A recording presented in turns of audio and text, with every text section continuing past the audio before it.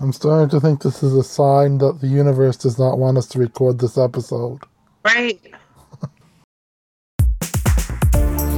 Are you nostalgic, a parent, or perhaps a child at heart? When it comes to children's media, from books to TV shows, and even movies, there's often more than meets the eye. Is it well written? Does it still hold up today? What works and what doesn't? Or maybe you wonder what went on behind the scenes of that work. Together, a trio of adults who are also kids at heart will critique and comment on one piece of children's media each episode. Hello, this is Eric. Hi, I'm PJ. And I'm Rico. You're listening to Beyond the Lens, a family-friendly podcast. Okay, hi everyone. Welcome to a new episode and a new season of Beyond the Lens. I'm Rico, and I'm joined once again by PJ. Hello. Okay, and as you may have noticed, Eric is not here.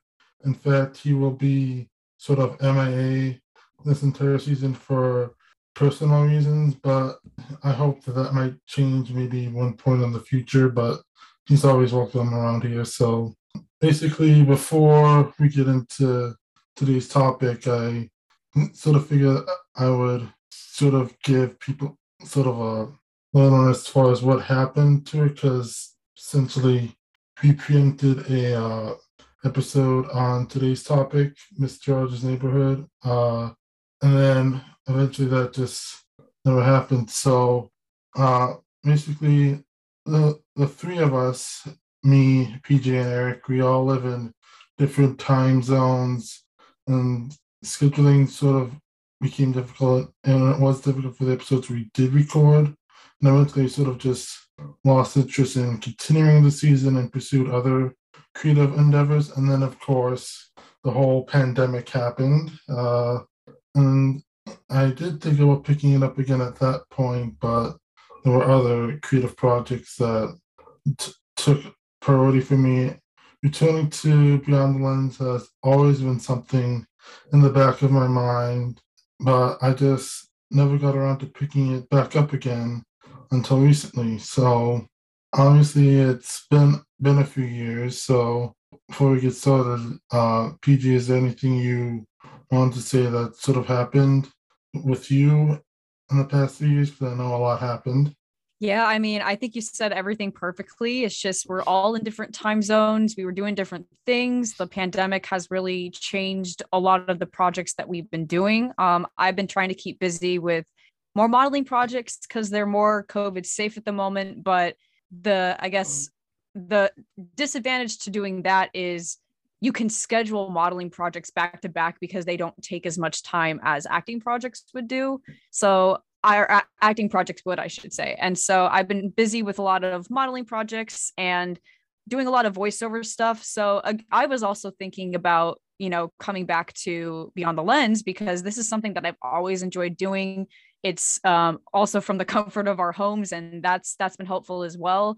But I think, like Rico said, it's just a lot of other projects have been going on. But like him, this podcast has always been in the back of my mind as well, and I definitely have not forgot about it. I haven't forgotten about our audience, so I'm just really happy to be back. So now that's out of the way, we can get sort of started on today's topic. So, which is Mr. Rogers' Neighborhood and sort of Fred Rogers and his legacy, as well as going into the recent spinoff, Daniel Tiger's Neighborhood. So, PJ, how familiar are you with that? No, this is kind of long, but I promise it has a point. So I remember watching the original Mr. Rogers' Neighborhood when I was very little. I think I was around, I want to say 1 or 2 when I first started watching it. But of course, when you're that young, you don't really remember much of it. And the one thing I do remember was that I was in Disneyland when this happened for the very first time. Um, and we were in a hotel room. And this is weird because this is the only thing I remember from that trip, other than one other thing. But I remember walking into our hotel room, and I hear my mom say in like a very somber voice, and she said, "Oh, Mr. Rogers died." And I'm like, "What? That guy I see all the time on TV? What are you talking about?" And when you're 5 years old, you don't really understand the concept of death yet. And so I just thought, oh, maybe he went away for a while. I kind of looked at the newspaper that was on the side bed and saw that his picture was on it, and I'm like, oh, so he's just gone away. But then my mom would try explaining to me, no, he's not here anymore. And so when I started watching the show after that point, I got kind of confused. I'm like, but he's not supposed to be there. Like he's gone. And so after he passed away, I kind of stopped watching the show, but I remember very little bits of information about it. I know some of the characters. I know that he always started the show with taking his sweater vest off and I think putting it in his closet or something, but it's just I don't remember much about the show, but I know that it had some impact on me when I was much younger. Since you brought it up, when I first heard the news that of the passing of Fred Rogers, I I was 7. I was getting up for school, I think, and usually at that time in the morning, my mom would play a Christian radio station. Like in the morning, there's some music, but it's also a lot of talk. And then suddenly they started playing the little theme song for Mr. Rogers' Neighborhood as they were talking about the news of his passing. And at that point, I was little. I sort of had a better concept as far as what death was, but I guess that's sort of ingrained in my memory as far as hearing the news of his passing. Because I've seen a lot of documentaries and movies that have come out in recent years about Mr. Rogers and legacy and his show. The show's format is Fred Rogers sort of sitting down, talking to his audience, sort of like I always felt it was like sort of like visiting your grandparents for the day. It was sort of that sort of vibe. Mm-hmm. Uh, and then there were times where he sort of went out of his house, if you can call it that, the studio, and so some interesting places. And another thing that sort of stood out to me was when Mr. McFeely would come by and have some sort of film or something that showed various footage of like factories and how certain things were made, like how crayons were made or things like that. So I mean, I thought it was interesting that it was a show involving, real life people and then puppets. And correct me if I'm wrong, but I think it started off like in the real world. And then, of course, we went to the land of make believe. And yeah. it was with the puppets. I thought it was an interesting concept how it went from real life to kind of this fictional world. And I've always wondered how they did the fictional world behind the scenes. I just thought that was super cool. Mm-hmm. Yeah, I thought that was cool. With the neighborhood of make believe, like, did you have a favorite puppet or character from that world? Yeah, I mean, obviously, I know of Daniel Tiger, which I'm sure we'll get into more later on as he has this sort of spin-off show. He always kind of stood out to me as like the main character because I think that's the character we saw the most, other than, oh gosh, I forget his name, but he's that king. Yeah, King Friday. King Friday, that's his name. Yeah, I think those two were kind of like the main characters, and there were a few other side puppets that I can't remember, but I just remember Daniel standing out to me because he had this like big personality. Mm-hmm. Yeah, what about you? Do you have a favorite character? I mean, sort of the one place that's sort of ingrained in my memory is I guess the two because they were like right next to each other. Oh, the barn owl and Henrietta Pussycat. Oh, yeah, I remember her. Yeah, and one thing I believe I read as far as like earlier seasons is that uh, Henrietta like had very very few words that and her vocabulary sort of expanded as the show went on. She was the one that always placed a lot of words with meow and stuff. Oh, I think I'm starting to remember that a little bit. I mean, I think I Uh, saw the later episodes since I didn't start well, I started watching it later. Like I think the show started I wasn't it in the late 80s when it first started airing, or was it earlier? it was actually earlier, before Sesame Street. In fact, I think it started like its run on public television back in 1968. Oh shoot, I was I was way off. I knew it like started early, but I didn't realize it was that old. Oh my goodness. Okay. Then yeah, I obviously, didn't start watching until closer when he passed away since I was so young. So I probably have never seen the earlier episodes. Because now that you mentioned Henrietta, like I'm starting to remember that she did have a little bit of a vocabulary. I didn't know that she didn't initially speak that much at the beginning of the series. Yeah, again, I am sort of with you. I've seen more of the later episodes, later seasons, because uh, I too was born in the mid 90s, grew up in the early 2000s, so I'm more familiar with the later episodes of the show.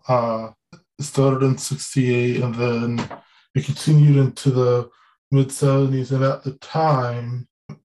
Fred Rogers thought he like covered it all and was ready for the show to end and have the show sort of continuing in reruns. But then like at the turn of the decade there were all these news stories that came out with young kids getting injured and even dying from like sort of imitating superheroes and other characters they saw on TV, Hmm. and Rogers sort of realized the gravity of the situation. He felt like he had a duty to sort of come back in that sense. That was like one of the many issues that brought him back. And in fact, I believe like one of the first few episodes that aired, he came back was one where Henrietta was imitating a superhero on TV in the neighborhood of make believe, and and obviously to kids show she wasn't hurt or anything, but it helped start a conversation about that divide between fantasy and imagination and the real world in that sense, sort of like fictional characters and stuff like that. Oh, okay. I didn't know that. That's really interesting. Yeah, Mr. Rogers was always sort of on the forefront of like trying to explain certain things like that to kids. Uh, I guess we could get into this now. Recent, Well, actually, before we do, I did have well, because now that you made that connection to Mr. Rogers teaching about that real life versus fiction world, I guess so to speak, that kind of reminds me of when we did Sesame Street and they kind of talked about the concept of death to the kids. And I don't know if it's just me, but I kind of miss that about kid shows nowadays because they don't seem to go there very often. Like they try to hide it. And I wish yeah, that kid shows were more bold and taught kids at an early age, hey, this is what happens in the real world sometimes. And I just mhm. thought it was really interesting that you brought that up. That reminds me of one of Mr. Rogers' sayings that he's known for is like whenever you see like all the scary things happening on the news or on TV, how his mother always told him to look for the helpers. Mm-hmm. Yeah, and I think didn't she also knit like pretty much all of his sweaters on the show? That I don't know. It could be. I think I read that somewhere. I don't know if it's true, but if it is, I think that's really sweet. Mhm. So I guess one thing that I also wanted to bring up was uh, sort of the role Fred Rogers had in helping legalize the VCR. Do you know anything about that? Unfortunately, I do not. So back when the there were VCRs coming on in the market, the Betamax and the VHS with in the middle of that format war. There was a lot of tension between the people making the technology and Hollywood. Essentially, they viewed it as simply nothing more than encourage customers of those devices to commit copyright infringement, and they actually sued Sony over the creation of the Betamax VCR. Universal Studios sued, saying that essentially trying to hold Sony liable for sort of contributing to the liability of people buying VCRs and copying shows and stuff. So one went all the way up to the Supreme Court, and one thing that sort of helped legalize, like, sort of VCRs in the legal realm was testimony from Fred Rogers, who stated that he saw the benefits of the technology, how when stations aired Mr. Rogers' Neighborhood, like during school hours or during a time where kids or their family couldn't sit down and watch the show, how the technology enabled them to record the show and then watch it back later. Oh, okay. And he didn't have a problem with that.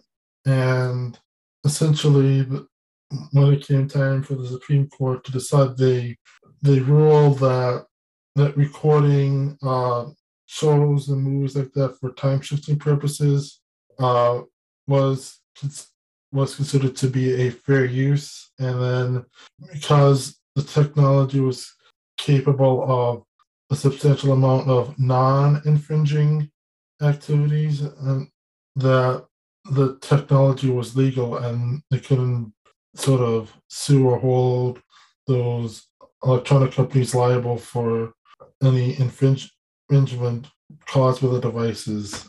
So because of Mr. Rogers, people were able to record a show and that wouldn't be considered copyright infringement? Well, it essentially helped with the Supreme Court making the decision they did, and that paved the way for it to be legal, yes. Oh, that's really cool. Yeah. Yeah, I did not know about that. That's really awesome. I guess the next thing we can sort of talk about is the spin-off of Mr. Rogers' Neighborhood, Daniel Tiger's Neighborhood, that came out a few years ago. It was created by I'm probably going to butcher this name, Angela Santoramo, something like that. She was a co-creator. I think you said it better than I could have. So she was a co-creator of Blue's Clues, and she created the spinoff essentially as like an animated sort of show, which features characters from the neighborhood of make believe. Now, many of those characters have been depicted as like grown up, and now they have kids of their own. So there's Daniel Tiger, who's the son of the original Daniel Tiger in Mr. Rogers' show. So there's that element, and there's it's a little bit more, shall we say, interactive, sort of like Blue's Clues. I sort of describe it as like a Blue's Clues, Mr. Rogers' Neighborhood sort of hybrid. So would you sort of agree with that assessment? yeah, I think so. I noticed it definitely was more interactive than the original Mr. Rogers' Neighborhood. And it's obviously animated, so it's that in that sort of sense, it relates to Blue's Clues more as well. Yeah. So I guess my question to you is how well do you think that the spinoff, Daniel Tiger's Neighborhood, sort of captures the spirit of the original show and the sort of continuation sort of thing? Now, I think I've only seen one full episode of Daniel Tiger's Neighborhood, so I'm not too familiar with it. All I know is I think out of the dozens of kids that I babysat or nannied, I think only one or two of them know of the show. So I'm glad that they wanted to capture Mr. Rogers' spirit and heart into entertainment for kids.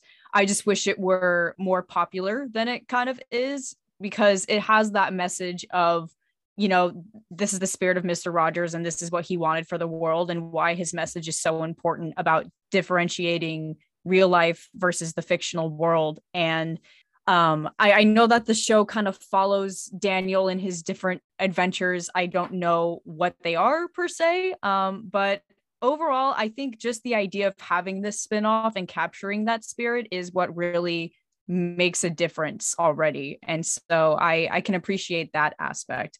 I just wish I was more familiar with the show, and that they kind of, I guess I wish they advertised the show more and kind of, I guess, made it more well known than it already is. Yeah, because Mr. Rogers was an important person. Yeah. So I'm a little bit more familiar because my mentor's son is really into Daniel Tiger's Neighborhood. That's right. I remember you mentioning that. I've seen my fair share of episodes. They seem to sort of follow a formula in a sense, like each half-hour episode is sort of split into two stories, which you see common in animation, but both deal with, relatively speaking, the same topic, and each topic actually has like some sort of song or jingle or something that sort of illustrates the theme or moral that they're trying to teach. Mm-hmm. So the make-believe sort of aspect is sort of still there. Usually what happens is Daniel Tiger asks the audience if he wants to make believe with him, and then they imagine various far out scenario sort of thing that is sort of related to that episode of what's happening in the moment. Like there's one episode like sort of says to the audience, let's make believe that we're superheroes, for instance, and then there's this sort of imaginative segment of what it would look like if he was an actual superhero. Super Daniel, I think, is what they called it. And that imagination aspect is still there.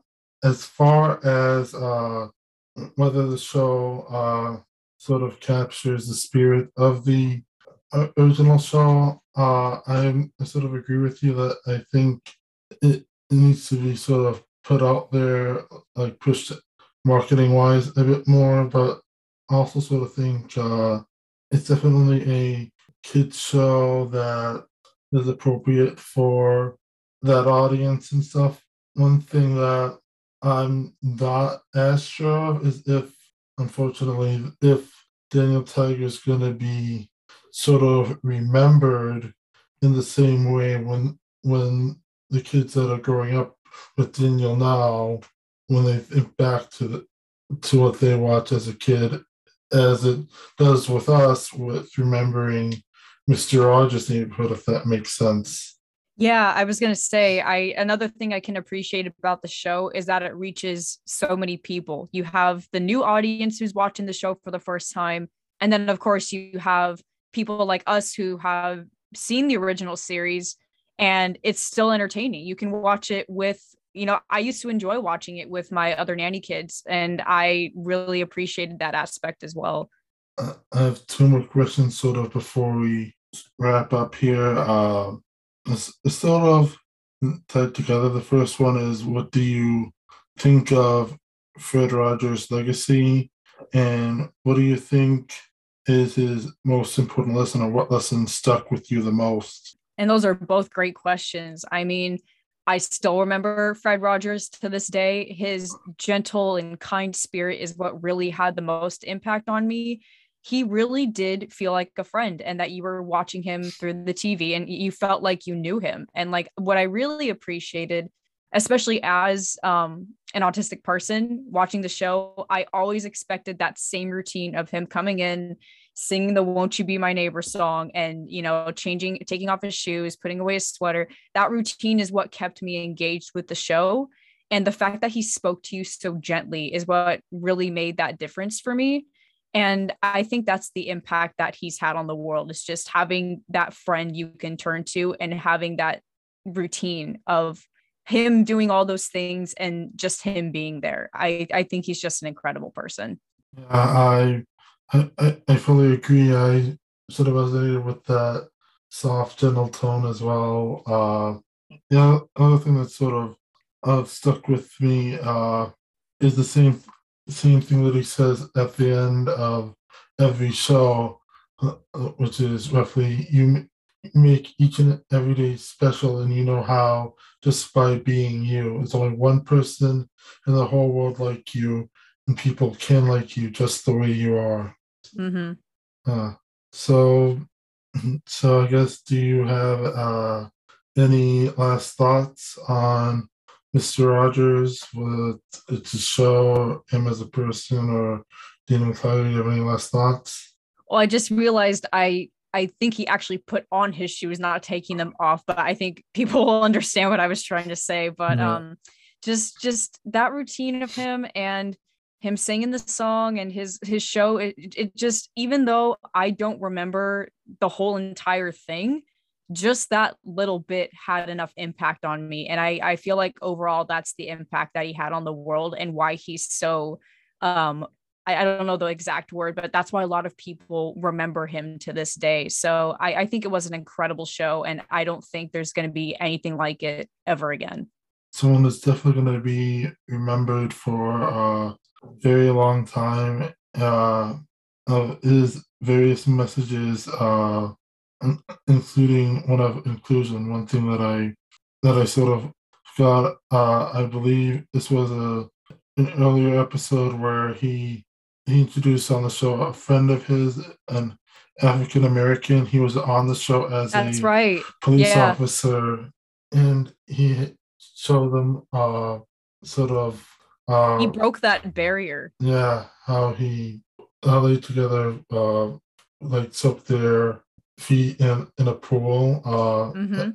I believe later said it, he got inspiration from that from the story in the Bible of Jesus washing the disciples' feet. Okay. Yeah, he was I believe an ordained preps.